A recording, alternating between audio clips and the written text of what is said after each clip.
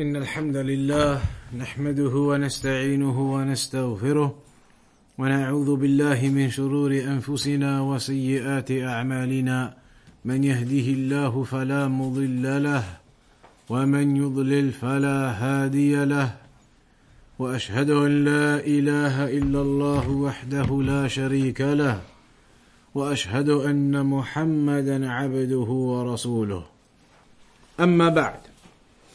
So carrying on with Lum'at al-Itiqad,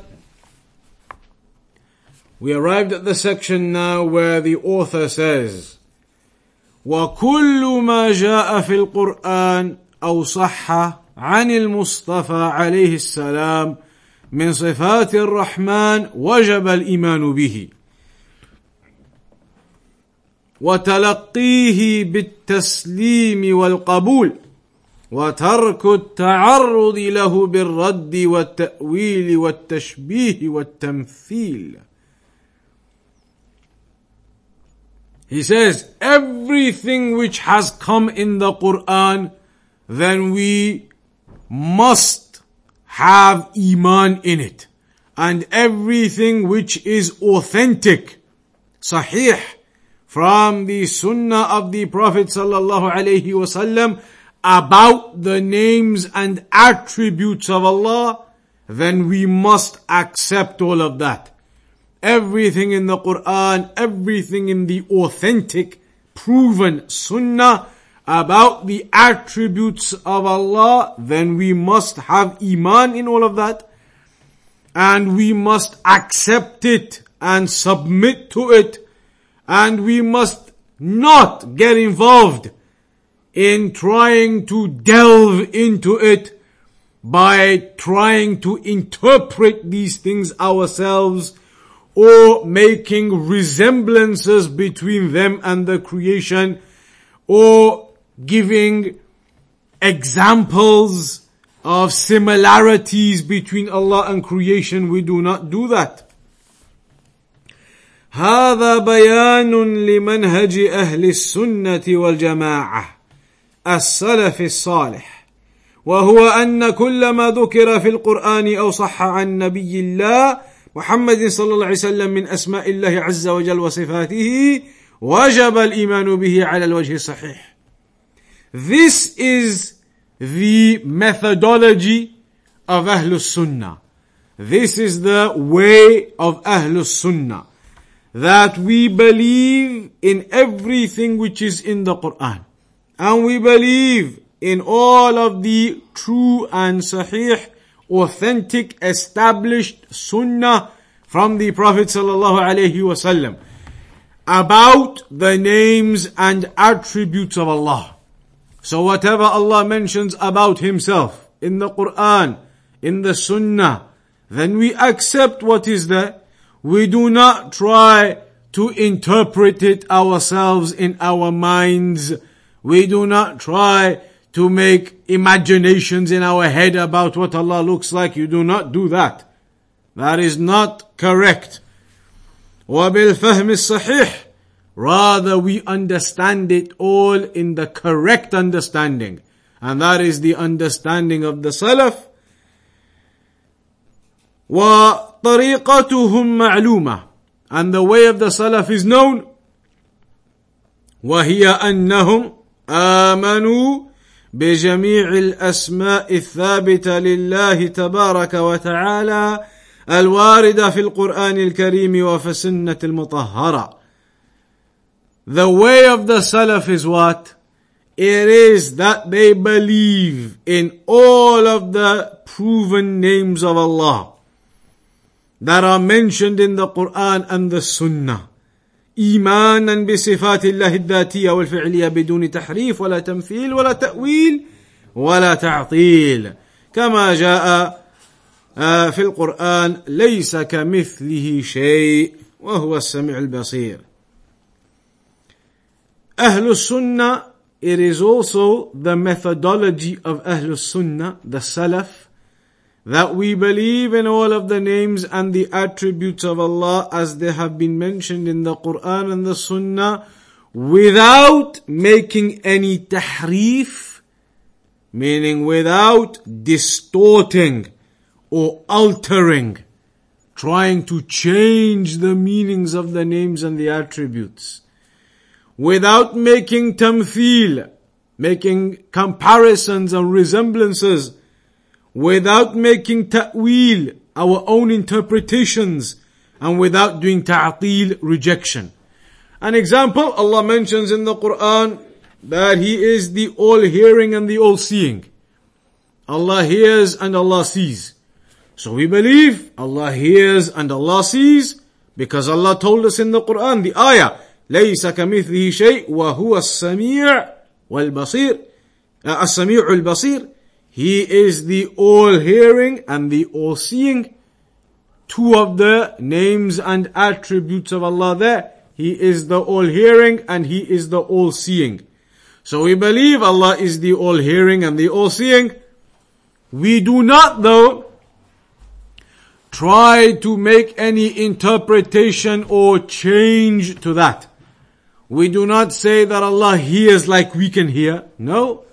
We do not say Allah sees like we can see. No. We do not compare Allah to creation at all. Haram to try and compare Allah to creation. Allah is superior to creation. Another example Allah mentions about the hands. It's mentioned about the hands of Allah in the Quran. Mentions it in some ayat. So we affirm and we believe this ayah that Allah has hands. But we cannot imagine that. We cannot try and compare to creation. We cannot give any interpretation. We can't do any of that. Nobody has seen Allah. We cannot give our own interpretations, our own explanations. But what is in the Quran, then we take it and affirm it and believe in it because that is the speech of Allah. We don't try and give our interpretations. Some people they say, no, what do you mean? How can Allah have hands? That means something else. It means that Allah is powerful, for example. So they have made an interpretation of these ayat where it talks about the hands of Allah. They say it means the power of Allah. Another example, when it says in the hadith that in the last third of the night, when it's the last part of the night, Allah descends to the lowest heaven. Allah comes down to the lowest heaven in the last third of the night and says, who is asking for my forgiveness and I will forgive them? Who is asking me for repentance? I will give them the forgiveness. The tawbah will be accepted. Who is asking me for anything else and I will give it to them? Allah comes down to the lowest heaven in the last third of the night. Mentioned in a hadith which was narrated by many companions. Not just one or two. Many. Mutawatir. The people of innovation, they come along and say, no. How can Allah come down to the lowest heaven? Allah coming down to the lowest heaven, that can't be the meaning. They say what it means is Allah's mercy comes down to the lowest heaven. Or Allah's command comes down to the lowest heaven. Not Allah Himself. So they've made an interpretation. But these interpretations they make about these ahadith, about these ayat, they are not correct interpretations. Because those interpretations were never made by the Salaf. Abu Bakr as-Siddiq radiyallahu anhu never said that. Umar ibn al-Khattab never said that. Uthman, Ali radiyallahu anhuma never said that. So where have they got this interpretation from? In the hadith it says Allah comes down to the lowest heaven. We believe therefore Allah comes to the lowest heaven. Because that is what's in the hadith. They say no, it is different interpretation. Maybe the mercy of Allah comes down. Maybe that's what it means. How do you know that's what it means? Who gave you this interpretation? Did the Salaf give you this interpretation? Did the companions give you this interpretation? Who gave you this interpretation? The people themselves made it up. And so that cannot be acceptable. We cannot accept the interpretations of people when the companions did not make these interpretations. These interpretations end up false. The mercy of Allah descends. Some of them say it means the mercy of Allah descends. in the last third of the night every day. Does that mean the mercy of Allah comes down to this earth only once a day? In the last third of the night, there is no mercy any other time of the day? Allah is not merciful to anybody any time except the last part of the night? Nonsense. Allah's mercy is everywhere all the time. Allah's mercy encompasses the people. We breathe the air, all of these people eating, drinking, breathing, mercy of Allah. How can you say Allah's mercy only comes down in the last third of the night? Wrong. Some of them say it means the angels of Allah come down in the last third of the night. How can that be? Because in the hadith it says, Allah says, who is asking me and I will give it to them? Can an angel say, ask me, make dua to me and I'll give it to you? Can angels do that? Not at all. That is from the rububiyyah of Allah, the lordship of Allah. Only dua to Allah and Allah answers, not the angels. Not even the angels, you cannot make dua to them. They do not answer your dua. So it can't be the angels. So these interpretations people make misguide them. Allah says, for example, in the Quran, ثُمَّ اسْتَوَى عَلَى الْعَرْشِ Allah rose above, established above the throne. In the Quran, in different ayat, not just one, multiple. Several ayat in the Quran, Allah mentions He is above the throne. People come along and say, no, Allah isn't really above the throne, Allah is everywhere. Allah is everywhere. Allah is not just above the throne, Allah is everywhere. Where have you got that interpretation from? How have you come to this interpretation? In the Quran it says Allah is above the throne. Why are you telling me no, that means something else? Where have you got this other meaning from? So when people make up their own meanings and their own interpretations, that is not the correct aqeedah. That is the way of the people who became misguided. The Sunni, the person of the Sunnah, Ahlus Sunnah, they don't make these own interpretations from their heads. Whatever is in the Quran and the Sunnah as it is, we accept it like that. About the names and attributes of Allah. Allah says He has hands, we accept. We can't imagine how. Not allowed to do that, but we accept. Allah says He has eyes, we accept. Allah hears, He sees, we accept all of these things. But we don't try to imagine Allah what He looks like. We can't. Nobody has ever seen Allah. And we don't know what these attributes are like. Allah has eyes, has hands, we don't know what or how. We can't imagine them like our eyes and hands. No, haram. So Allah says, لَيْسَ كَمِثْلِهِ شَيْءٍ There is nothing that resembles Allah subhanahu wa ta'ala. There is nothing even of the resemblance of Allah. Nothing that you can imagine. Nothing that you can interpret. So we do not attempt to make any comparison or resemblance or imagination to Allah. But we accept and we affirm the names and attributes as Allah has mentioned them.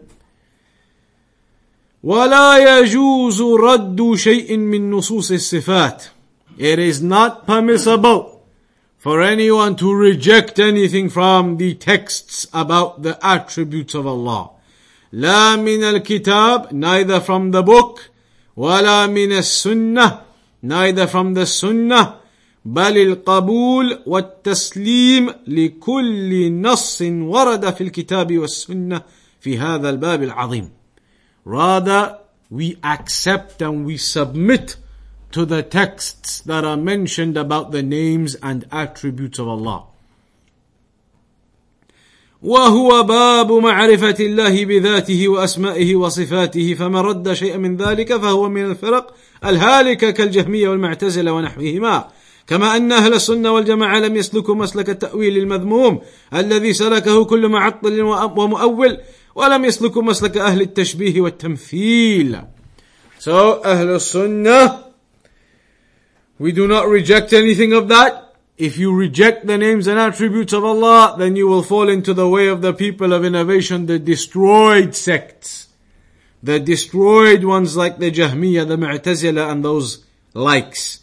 The ones who rejected the true understanding of Ahlul Sunnah regarding the names and attributes, and they made comparisons and they made rejections and they made interpretations of the names and attributes of Allah, none of which was established in the Quran and the Sunnah.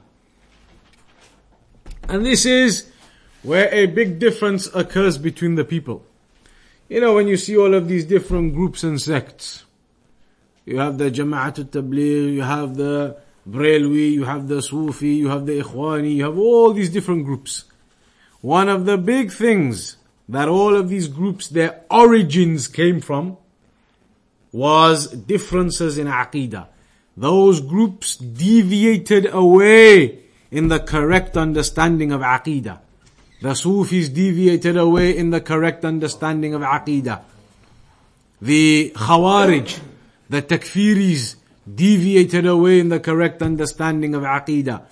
Those issues in aqeedah were the cause of all of these different groups.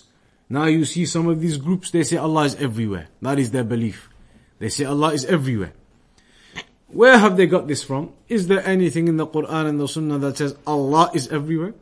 Yes, we know Allah sees everything, hears everything, knows about everything, has power over everything. Yes.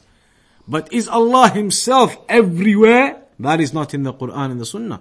In the Quran and the Sunnah it says Allah is not everywhere but above all of the creation. In the Quran it says it, that Allah is above all of this creation, all of the heavens, the earth, the universe, all of this, Allah is above it all.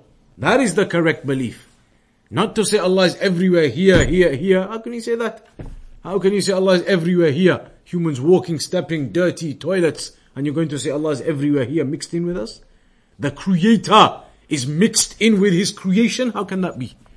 The Creator, the mighty and the majestic, your Lord, you're going to say He's mixed in with us here? Us, the weak people, Allah created us, and you're going to say Allah is mixed in with us everywhere here? A'udhu billah. That is not correct. That is the people of deviation.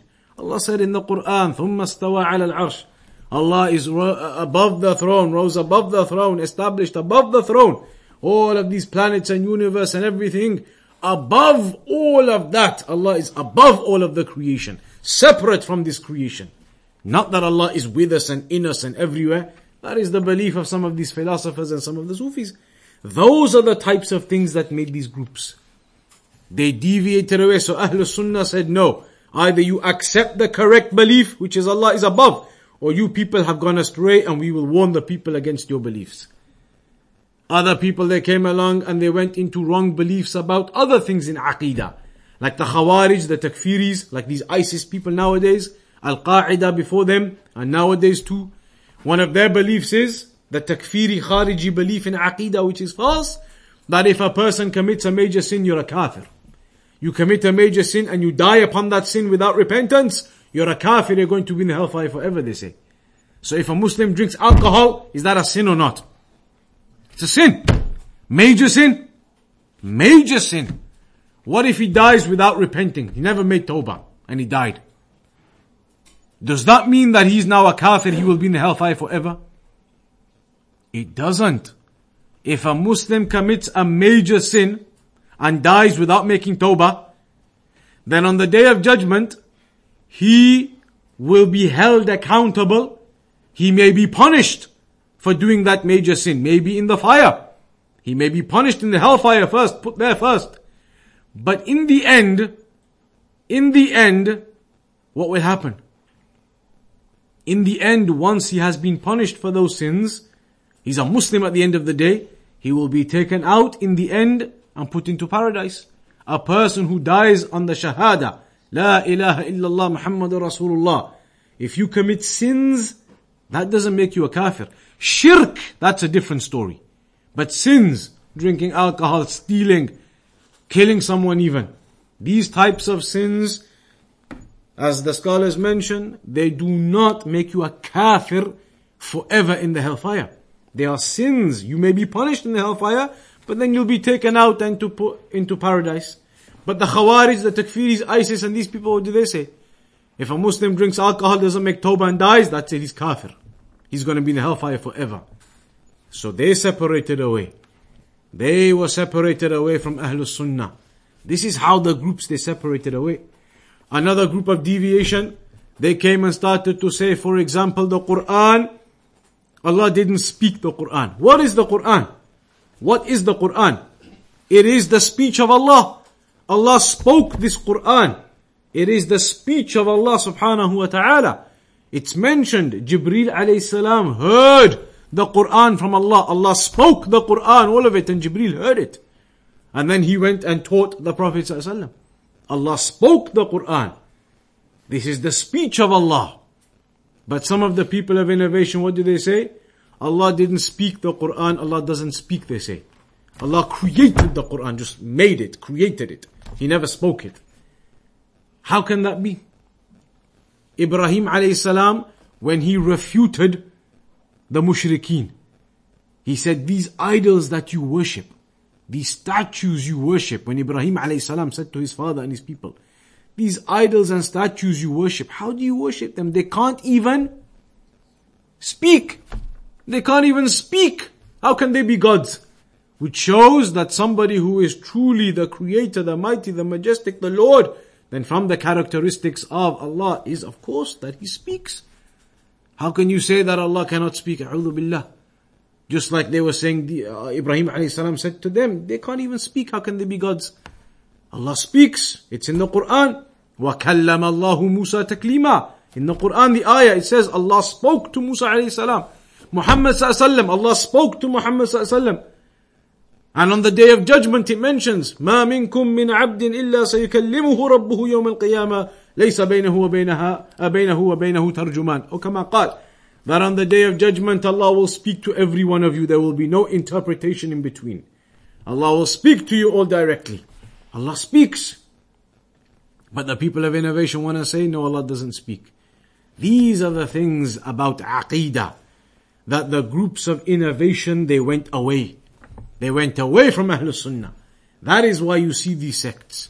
The majority reason, one of the biggest reasons, is their deviation in understanding the correct aqeedah.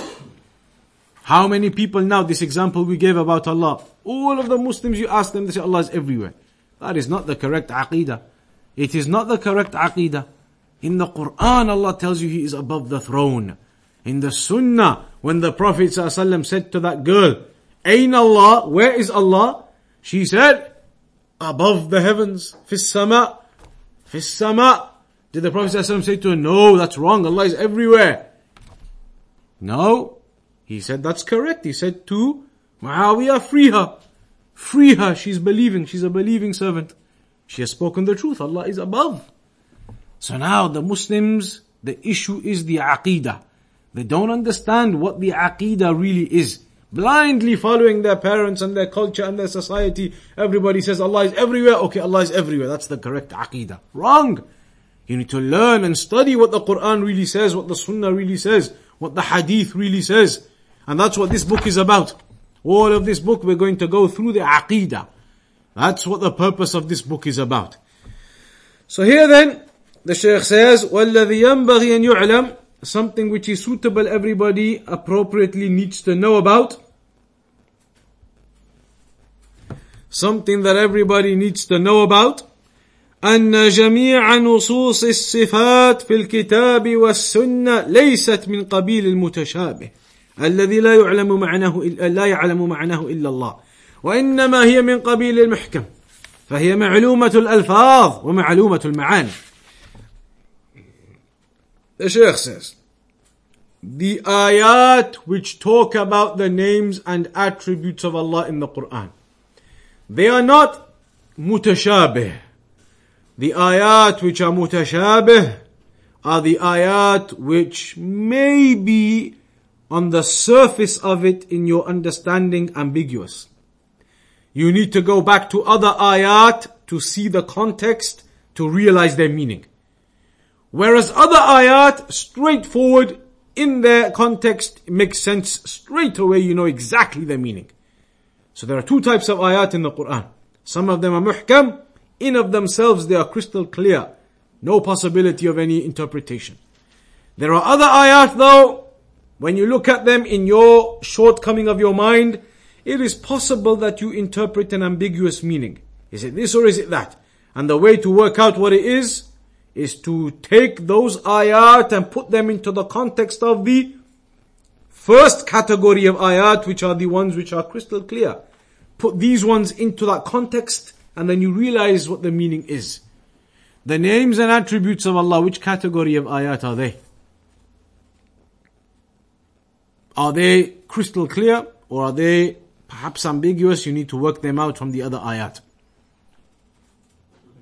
They are crystal clear. Names and attributes of Allah are not from the mutashabih. They are not from the affairs that, does it mean this, does it mean that, could it be, could it be, take it to the, no. The names and attributes of Allah are from the Muhkimaat. Clear cut. Names and attributes of Allah. Accept them, affirm them as they are. None of this interpretation, none of this making your own judgments and your own analysis. So the words are clear, the meanings to what we understand are clear.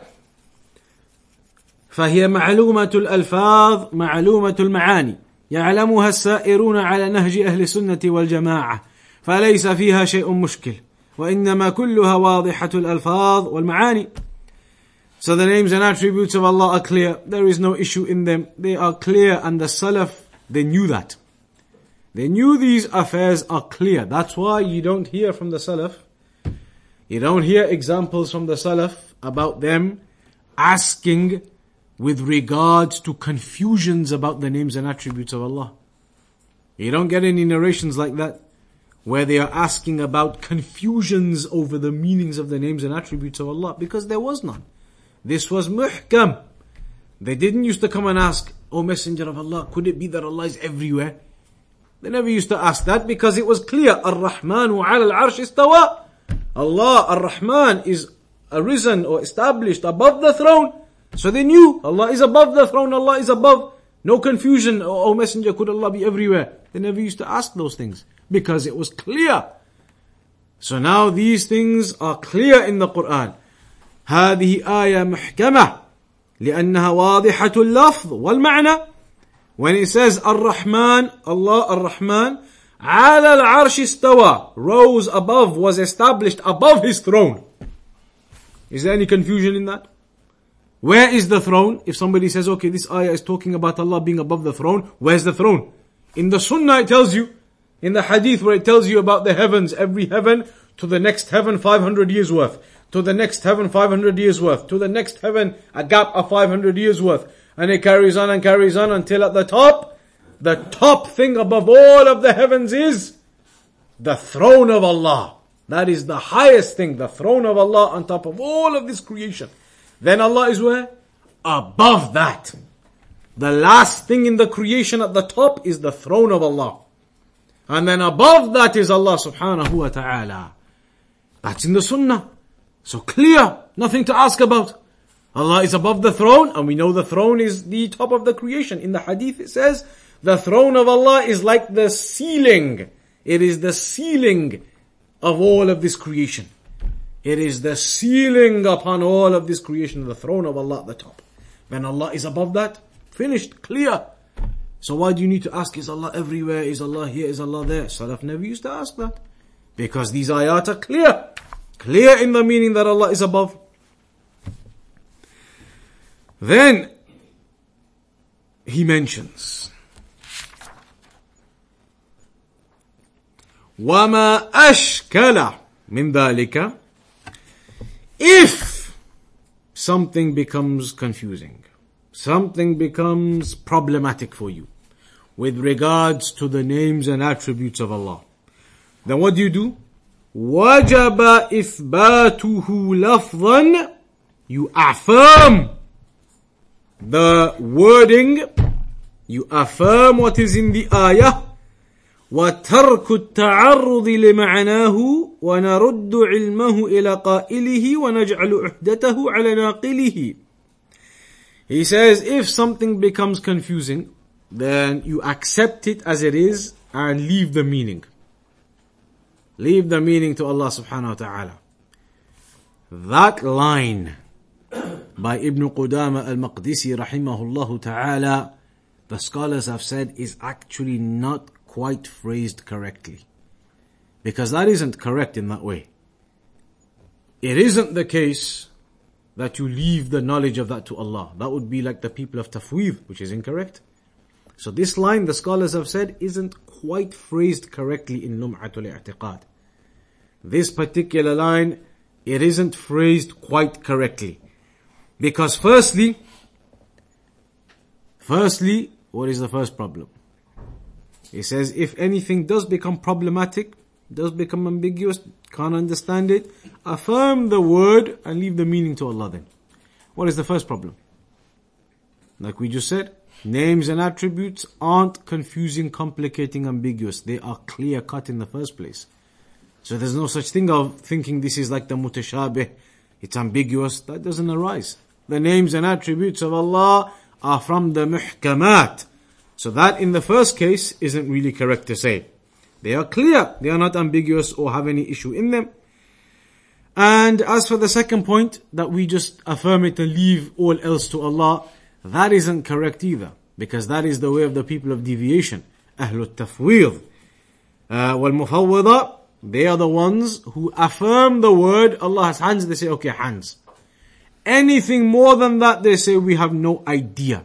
Which is above what Ahlul Sunnah actually state. We affirm that Allah has hands, and we know the meaning of the word hands, but we don't know the description and the details. So hands, we know what hands are. We don't know what the hands of Allah are in terms of the details and the descriptions, but we know what hands are. So we affirm that Allah has hands. We don't just affirm the word without any meaning to it. Allah has hands and the meaning is hands. We know what hands are generally. Details and specifics and descriptions, no. That we do not know. So it would be wrong to say simply affirm the word and leave everything else to Allah. That would be like the people of innovation then. We affirm the word and we affirm the general understanding. Hands, hands. Eyes, eyes. We have that general understanding and we affirm that. The rest of it, the details of how, the precision, the explanation, the details, we do not know. Then he goes on to say, اتباعا لطريق الراسخين في العلم. That you follow the path of the firmly grounded in knowledge. الذين أثنى الله عليهم في كتابه المبين بقوله وسبحانه والراسخون في العلم يقولون آمنا به كل من عند ربنا. Follow the path of those who are firmly grounded in knowledge. Follow the path of those who are firmly grounded in knowledge. Established in knowledge. Not anybody who comes along now, not all of these YouTube people. They come on YouTube, they make a video and they say they are sheikh. Who is this person? Where did he study? What does he know? Nobody knows. But he says, I am sheikh. And he starts talking about Islam. He says, I am sheikh. On the YouTube makes lots of videos, everybody watches it. Who is he? Where did he study from? Who taught him? Which books does he know? Nobody knows anything about him. And they all say they are sheikh. Hundreds, thousands, everybody can be sheikh on YouTube now. You can make your own video and you make your own title. You make the title. Sheikh Khalid Fulan, whatever you want to call it. You've made yourself sheikh. This isn't the one. Here the author says, follow the firmly grounded scholars. Those who are established in knowledge. As Allah mentioned in the Quran, وَالرَّاسِخُونَ فِي الْعِلْمِ يَقُولُونَ آمَنَّا بِهِ كُلُّ مِنْ عِنْدَ رَبِّنَا. The firmly grounded in knowledge, they say, we believe in Him, or in it, all of it is, we believe in Him, all of it is from our Lord. هذا القول غير مسلم أيضا للمؤلف لما يشعر به من المخالفة لمعتقد أهل السنة والجماعة ولأن طريق الراسخين في العلم الإيمان بأسماء الله وصفاته وأفعاله. So the author here seems to indicate that the people of knowledge have a methodology of accepting the word and leaving all else, and that isn't correct. The methodology of the people of knowledge is accepting those words and meanings. Beyond that, the descriptions we don't know. وقال في ذم مبتغي التأويل لمتشابه تنزيل. And then in terms of the dispraiseworthiness of those who attempt to interpret, make their own interpretations. Allah said about them, فَأَمَّا الَّذِينَ فِي قُلُوبِهِمْ زَيْغٌ. Those who have some misguidance, some issue in their heart, فَيَتَّبِعُونَ مَا تَشَابَهَ مِنْهُ. They follow the ambiguous affairs. ابتغاء الفتنة, seeking fitna with that, seeking trials and tribulations with that. وَابْتِغَاءَ تَأْوِيلِهِ, and seeking to make their own interpretations from that. These are the people of innovation that are mentioned here in the Quran. And the Prophet ﷺ in the hadith of Aisha warned her against these types of people, the ones who follow their desires. They want to interpret everything from their desires. They say, what do you mean Allah is above the throne? Allah is everywhere. That's their desire, so that's what they want to teach everybody. And that is false. Don't teach people your own desire. Teach people what is there, the proof, the Quran and the Sunnah.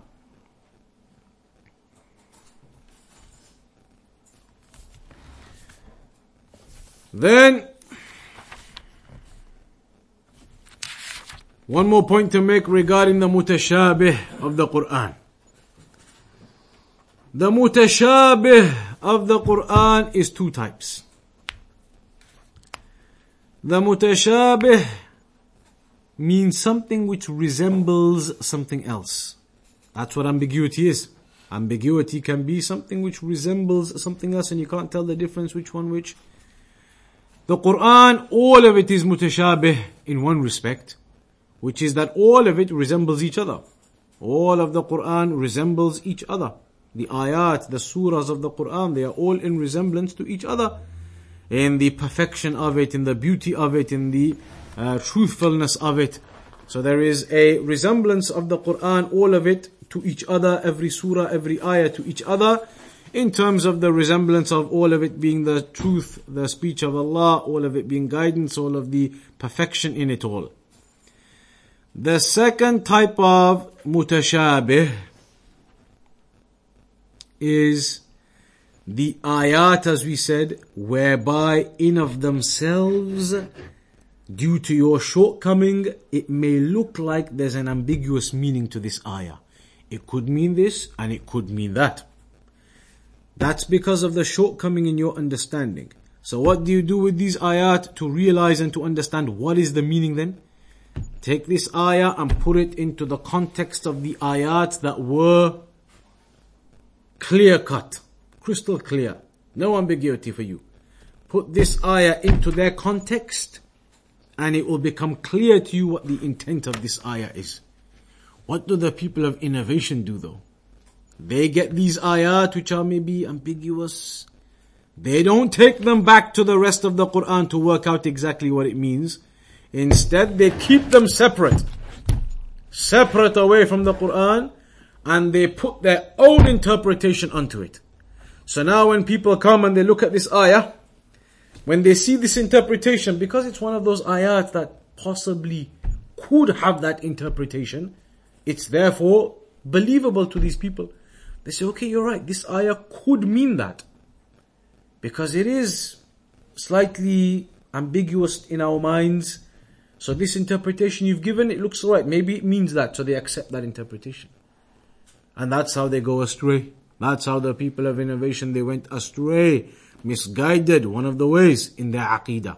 Putting their own interpretations onto these ayat instead of taking them back to the Muhkimaat, to the crystal clear ayat, in order to get the correct understanding.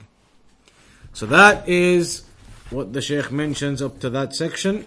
And that is the section we'll round off on today, conclude upon that point. If there's any questions up to there, what we've mentioned so far, then you can ask that now. If we're able to answer, we will do so. Otherwise, we'll conclude upon that point. You know that end part we just mentioned, because some Sufis have an analogy like there's an ayah of the Quran when Allah mentions when the certainty comes to you, then all the obligations are uplifted. So if I'm correct, certainty means death. The Sufis take it off like, it's the Imam comes to such a stage that, they don't have to pray or they don't have to do obligations. So they say when certainty comes to you, when you reach, they say that means when you reach that certain level of Iman, you don't have to do the obligations anymore. That's why the big Sufis, the big Imams, the top level, they don't pray. They say we don't need to pray. We reached the high level of certainty and Iman. We don't have to pray. The big Sufi Imams, big ones. They say we reached such a level, we don't have to pray. Like that one in Cyprus, the one who died now, Sheikh Nazim, he used to call himself. You remember Sheikh Nazim from Cyprus?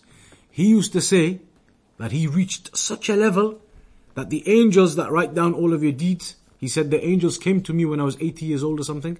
He was very old when he died. He said when I was 80 or something, the angels came to me and said, you've reached the high level of Iman, we're not writing your deeds anymore. Finished. You can do what you want. That's what he says. YouTube video, he's talking himself, recorded, video recorded. He said they came to me and they said to me, you've got to such a level, your Iman, everything, we're not writing anymore, finished. Your book is closed. You can do what you want. This is what they believe. But the problem is, if the ayah meant that, if that's what the ayah meant, then how come Abu Bakr as-Siddiq never got to that? And Umar never got to that? In fact, how come the Prophet ﷺ never got to that? The Prophet ﷺ, was he praying all the way till the last moment until his death or not? The Prophet ﷺ never got to this level. He was praying all the way. And these people are going to say they got to the level they don't have to pray. None of the Sahaba ever said the angels came to us and said, you are reached the level. Your Iman is finished, complete. Got to the top level. We're not writing anymore for you. You're free. Do what you want. Ever? Never. So these people, when they make these interpretations, then really, these interpretations would mean that they are better than even the companions. Because even the companions didn't reach these levels. Companions never got to a level of Iman where they don't have to pray anymore. So it shows you their interpretation is nonsense. It doesn't mean that at all. You worship your Lord until death comes to you. Worship your Lord until death comes to you. Not that you stop now and say, I've reached a high level of Iman. Clearly that is a false interpretation. That is what they've done exactly. Taken this ayah, put their own interpretation on it. Nobody from the companions gave it that interpretation. Nobody from the companions, from the Salaf ever thought this ayah means when I get to a certain level of Iman I can stop praying. Because they never learned that from the Prophet ﷺ. They knew this ayah doesn't mean that. But the people of innovation, they come, they interpret to their own interpretation with their desires. They don't want to pray. They say, we've reached the level now, we don't have to pray. Look, this ayah proves that we don't have to pray. That is their false interpretation that makes them go astray in aqeedah.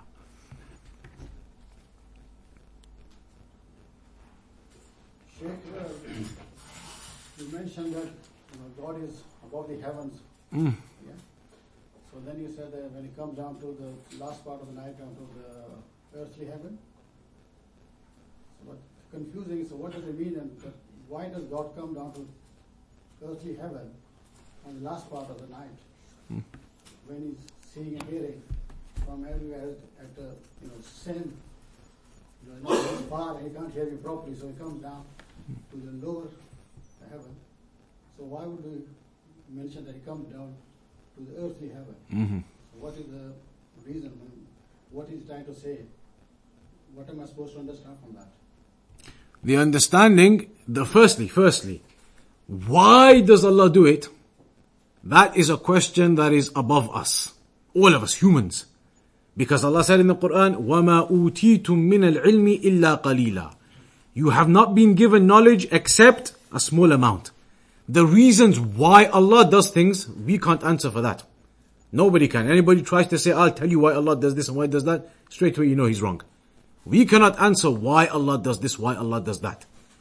That is the wisdom of Allah. Everything Allah does is with wisdom. Everything Allah does is with wisdom. So this is from the actions of Allah, it is with wisdom. What do I understand from it though? You can understand from that the great mercy of Allah. Encouragement. Does it not encourage you? Knowing that in the last third of the night Allah says, make dua to me and I will answer it. Does it not encourage you to get up and pray? Does it encourage you to do worship? Encourage you to make dua? Knowing that Allah is telling you He is close. In the Quran Allah says as well, mentions about being close. So Allah is now telling you that He comes close, comes to the lowest heaven, answers your dua. All of the understanding we get from that is encouragement to worship Allah. Gives you even more enthusiasm. You want to get up, just like all of the Salaf they used to do. The Salaf as a whole, as a general statement, the scholars, they all do that. The great scholars and the people of knowledge awake in the last third of the night praying.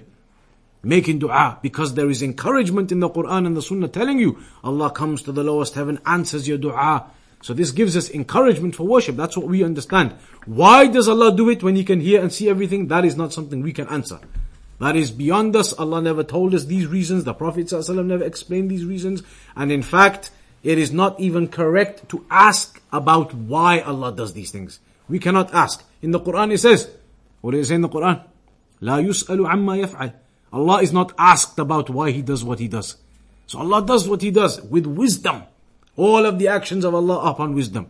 So this is an action of Allah upon wisdom. What we understand from it is encouragement as one thing. Encouragement to worship Allah, encouragement to wake up and pray in the last day of the night, encouragement to seek forgiveness for our sins. That is the benefit for us. Yeah, but as you said, that most scholars, that they try to explain in their own words, what does it mean? That they say His rahmat is very close to you, this and that. On one hand, you're saying you're not supposed to figure it out why that He's come down to the earthly heaven. But then you're still saying that you are explaining it as well. Okay, what it means that you're supposed to worship more, get up late at night and then pray to Him. But that's not an explanation of why Allah does it. That's just an explanation of what we benefit. I'm not explaining the reason why Allah comes down. I'm not explaining the explanation of how He comes down. All of that is the wisdom of Allah. What do I benefit from it? Allah, I know in the Sunnah tells me now that Allah comes down to the lowest heaven. So what does that mean for me? It means I want to get up and pray. I want to make dua because Allah says, "Man yastaghfiruni fa'aghfir lah." Who is seeking my forgiveness, I will forgive them. So I want to be one of those people I'm seeking His forgiveness. So I will get up and I will pray. That is just what I benefit. I'm not explaining why Allah comes, how He comes. That is outside of our explanation. But all I know is Allah says He comes to the lowest heaven. I believe Allah comes to the lowest heaven in the last day of the night. Is there anything I can do? Yes, I can get up and I can make dua because Allah is saying at that time, who is seeking my forgiveness? I will give it to you. So I want to be one of those people in the last third of the night.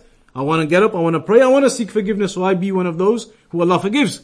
So I'm just practicing what the narration says. The narration says, Allah asks, who is forgiving me? Who is seeking my forgiveness? And I will forgive them.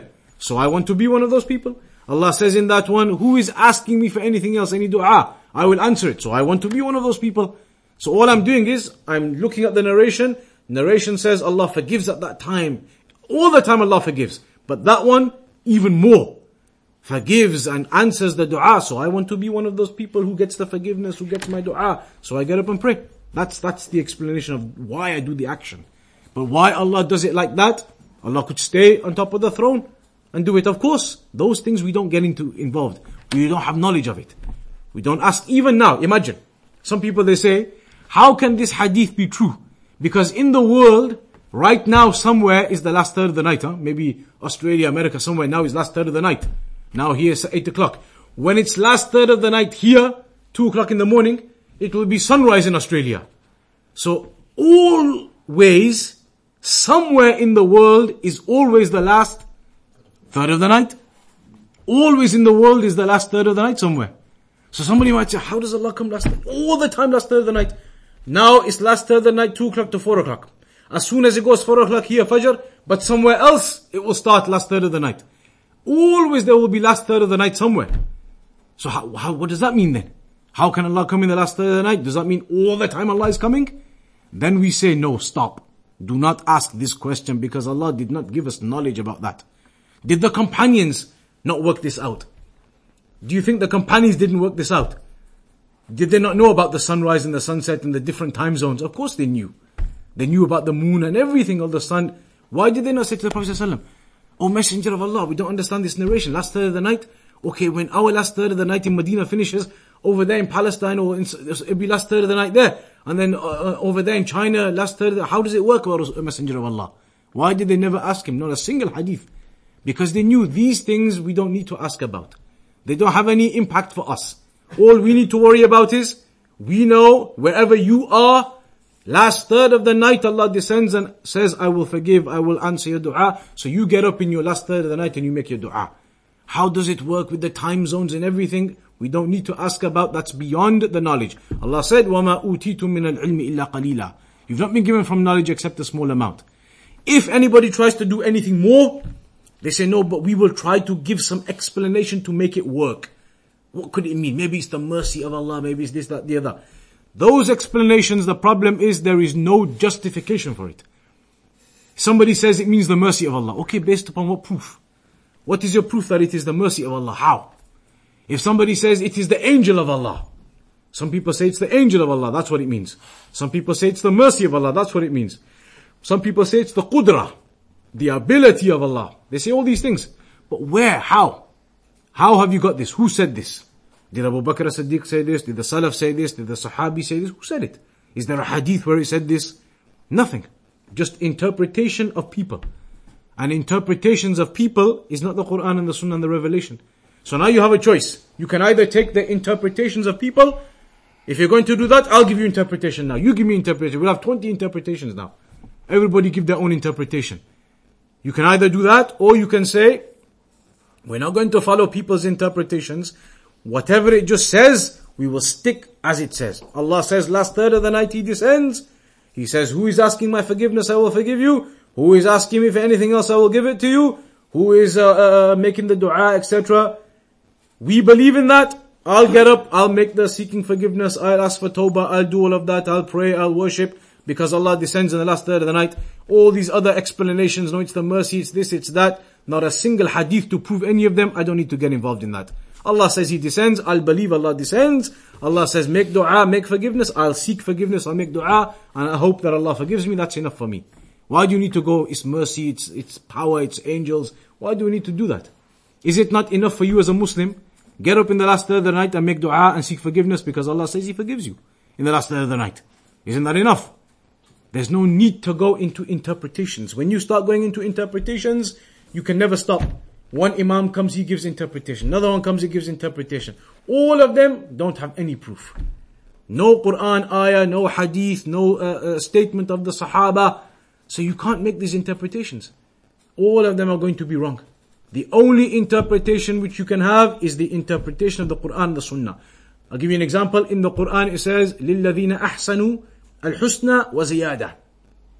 Those who do goodness, they will be given husna. وَزِيَادَةً. Husna means paradise. They will be given paradise, the ones who do goodness, the righteous people, the good people, the muttaqeen. But then in the ayah it says, وَزِيَادَةً. And they will be given extra. What could extra be? Allah says the good people will be given paradise and extra. Is there more reward on top of paradise?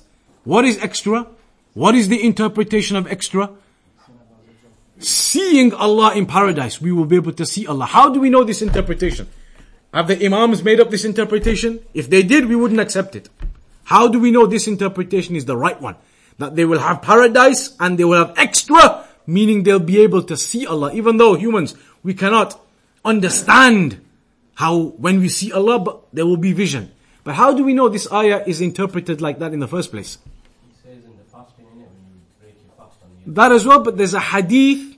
There is a hadith in Sahih Muslim. The Prophet ﷺ said, this ayah, the ziyadah, means you will be able to see Allah. So who's the interpretation coming from? The Prophet ﷺ, revelation. If you get it like that, no problem, take it. But if you don't get it like that, and just imams and other people are making interpretations, that cannot be acceptable. Then you stick to what it says and just stick to that. It says Allah descends, I believe Allah descends in the last third of the night. It says Allah is asking you who is seeking forgiveness, I'll forgive you. I'll believe that, I will seek forgiveness. That's it. Simple as that. That's the way of the Salaf. Is that more clearer or anything else as well? Yes, you have your point, yes. Huh? You know, it says like in the hadith, you know, like on the day of judgment, like if you go into hell, you won't be able to see Allah subhanahu wa ta'ala. If you go to heaven, then you'll see him, when you won't see him in the judgment day. You know, like if you go into Yeah, some of the scholars say only the believers will see Allah on the day of judgment. It's in the Quran about seeing Allah on the day of judgment. وَجُوهٌ يَوْمَئِذٍ نَاظِرَةٌ إِلَى رَبِّهَا نَاظِرَةٌ. They will be looking at Allah subhanahu wa ta'ala. But even this, people of innovation come give interpretation. They say, no, it says the people are going to be looking at Allah. How can you see Allah? Astaghfirullah. They say, no, you can't see Allah. This means it means something else. It means you will see something else. Make interpretations. Why? In the ayah it says to you, وُجُوهٌ يَوْمَئِذٍ نَاظِرَةٌ إِلَى رَبِّهَا نَاظِرَةٌ. Their faces will be looking at Allah. Why are you going to make interpretations and say, no, this doesn't mean you're going to see Allah? It says you're going to see Allah, so we believe that. Yes, it says in another ayah, لا تدركه الأبصار. Your eyesight cannot understand the vision of Allah. So we believe that too. So how do you make it together? It means you will see Allah, but Allah is so mighty and powerful and majestic, you will not be able to understand everything how you see Allah. Like now when you see the moon, you do not understand everything. When you see the moon now outside, I say to you, how many craters are there on the moon? Or how much does the moon weigh? When you look at the moon, can you tell me how much it weighs? You don't know. When you look at the moon, I say to you, how many kilometers, how many miles is the moon? You have no idea. You can see it, but you don't understand everything, do you? Same as this, you can see Allah, but you will not understand everything. And that is in the Quran. Now if somebody says, no, it means something else, then they are making their own interpretations. The way of the Salaf is, you do not make these types of interpretations. Because there's no basis. How? How are you going to interpret it? Which evidence? You can't just use your brain. If you use your brain, there's 6 billion people in the world now. You can have 6 billion different opinions. Everybody give their opinion what you interpret this ayah. That's not the religion. Allah didn't give us religion like that, make your own interpretations. Ali ibn Abi Talib said, Ali ibn Abi Talib radiyallahu anhu, you know when you make wudu and you wipe on the socks, he said, if our religion was based upon our own interpretations, then what would everybody do when you wipe on the socks? Which side would you wipe? Ali ibn Abi Talib said, if we use our interpretations, everybody will say, wipe on the bottom side, that's where the dirt is. Why are you wiping on the top for? But we wipe on the top because that is the sunnah, that's what it says. If people are going to use interpretation, they'll say, no, maybe that meant something else, it meant something else. Really, obviously you have to wipe on the bottom side. How can you wipe on the top? All the dust is on the bottom side. So why don't they do this interpretation? If you do interpretations, you end up misguided. Stick to the sunnah the way it is. One last question to Alison asking. No. Socks came. No. You know, like normal socks is my boardroom. People say that, you know, like the leather socks is, that's in the only case, that's the only type of socks is in my boardroom because they're waterproof. Not necessarily. It doesn't have to be the leather socks only. It can be normal socks too. The fuqaha, the scholars of fiqh, in their books, they say that the cloth which covers all of your foot up to your ankle, and it's not see-through, it's not really thin, nice, good cloth, covers all of your foot up to your ankle, you can wipe it. It doesn't have to be leather. It's not a condition to be leather. So, you know, like somebody asked him the question, you know, to like at the mosque and somebody's older than him, and you know, he came across him a few days ago and he said that's the wrong way, you got to take your socks off and wash them and not wipe over them. Somebody's elder like that, what would he say to him? If he says what? You know, if it's somebody elder who's told him it's the wrong way, you can't wipe over them, you got to actually take your socks off. No, that's some people, they have this belief. Yeah.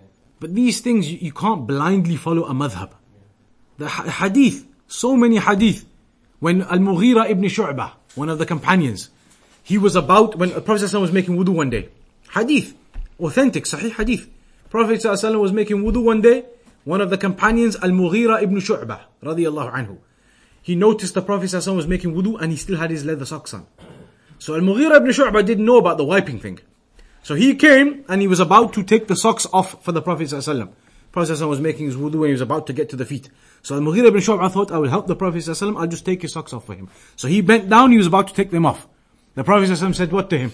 دعهما, leave them. فإني أدخلتهما طاهرتين, because I put them on upon purity. Meaning, he explained to him, leave them. I put them on purity. I had wudu when I put them on. Now if you break your wudu, I can wipe over them. Hadith. So how are you going to say you're not allowed to wipe over the socks? You know when the people say you have to follow madhab, you have to follow madhab, you have to follow Malik, you have to follow Shafi'i, Abu Hanifa, Ahmad ibn Hanbal, then you should say to them, if somebody says to you, for example, you have to follow Al-Imam Abu Hanifa, you have to be Hanafi, you should ask them, this is a good question they always say, ask them, Abu Bakr as-Siddiq, which one was he? Was he Hanafi, Shafi'i, Maliki or Hanbali? Which one was he? Abu Bakr as-Siddiq, which one was he? Why not? Which one was Abu Bakr? Was he Hanafi or Shafi'i, Maliki or Hanbali? Which one? Abu Bakr. Exactly. So what was their religion? What was the religion of Abu Bakr then? What was the religion of Umar? Religion of Uthman, of Ali? They never had madhab. They had madhab of the sunnah. What you find in the hadith, you don't just blindly follow one thing. Al-Imam Abu Hanifa, Malik, Shafi, Ahmad, they all had good things. But sometimes, maybe one of them made mistake, other one was right. Maybe another time that one was right and this one made a mistake. They weren't prophets. They had good explanations of the religion and hadith. But some of them may have had a shortcoming here, some of them had a shortcoming there. So you don't just blindly follow. What did all of them say? Every one of them said it. Shafi'i, Malik, Abu Hanifa, Ahmad. All of them said the same thing. They said, in my madhab, if you ever see something that I say, and it opposes a hadith which you found, imagine I said something in my madhab, and afterwards you're looking through some hadith Bukhari, and you see something which goes against what I said. Then what did they say you have to do? Every one of them, they said it. They said, forget about what I said, then follow the hadith. If you ever notice any hadith goes against my madhab, what I said, forget about what I said, follow the hadith. None of them said blindly follow me, stick to me, whatever happens. This is mistake from people. If you see the hadith and it tells you something is, do it in a particular way. The madhab says do it different way. You can't say, no, I'm going to give priority to Shafi'i or Malik or Abu Hanifa or Ahmad, and the Prophet ﷺ, the hadith is telling you something else. So you don't blindly follow madhab. That isn't the way of the sunnah. How can you blindly follow madhab and maybe the hadith says something else? So last question for so what are you supposed to do? Like a lot of the kids, they go to the mosque these days, and a lot of them don't obviously get off by the elders who might say something. What is supposed to stay quiet because with them. The kids, they can just stay quiet. Or the kids just stay quiet, don't get involved in anything else, because they're not able to advise. How are the kids going to advise anybody? They don't understand about these narrations, about hadith, about the religion, evidences.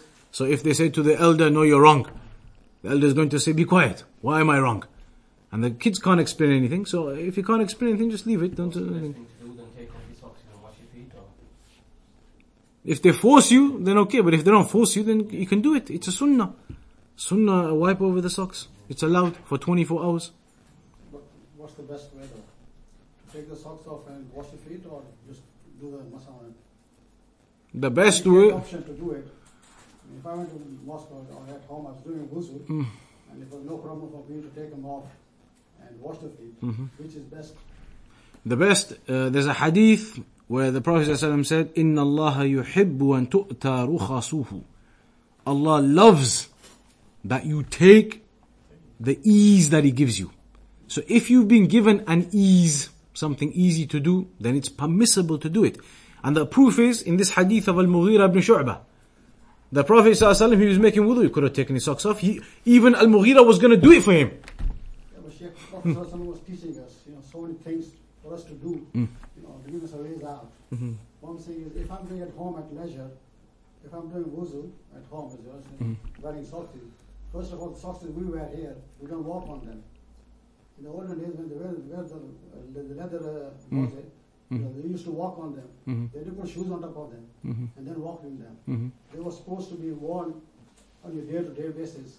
You can walk miles and miles in them, and no dirt or they won't tear or something like that. There should be some sort of how strong they should be, and how how weak they are, and how you can interpret it. But these socks, we just wear them because of the weather to keep our feet warm, not to travel in them.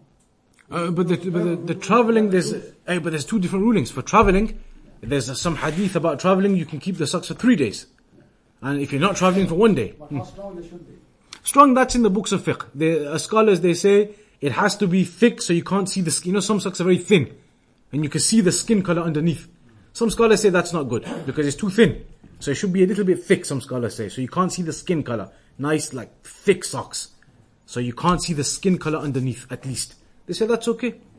For example, if you are in the workplaces, you are working, and you see the times, and you have a short break, and you are worrying about the times, and you went to the toilet because you don't have enough time, and you make wudu, can you wiping your socks on the top and just go to pray?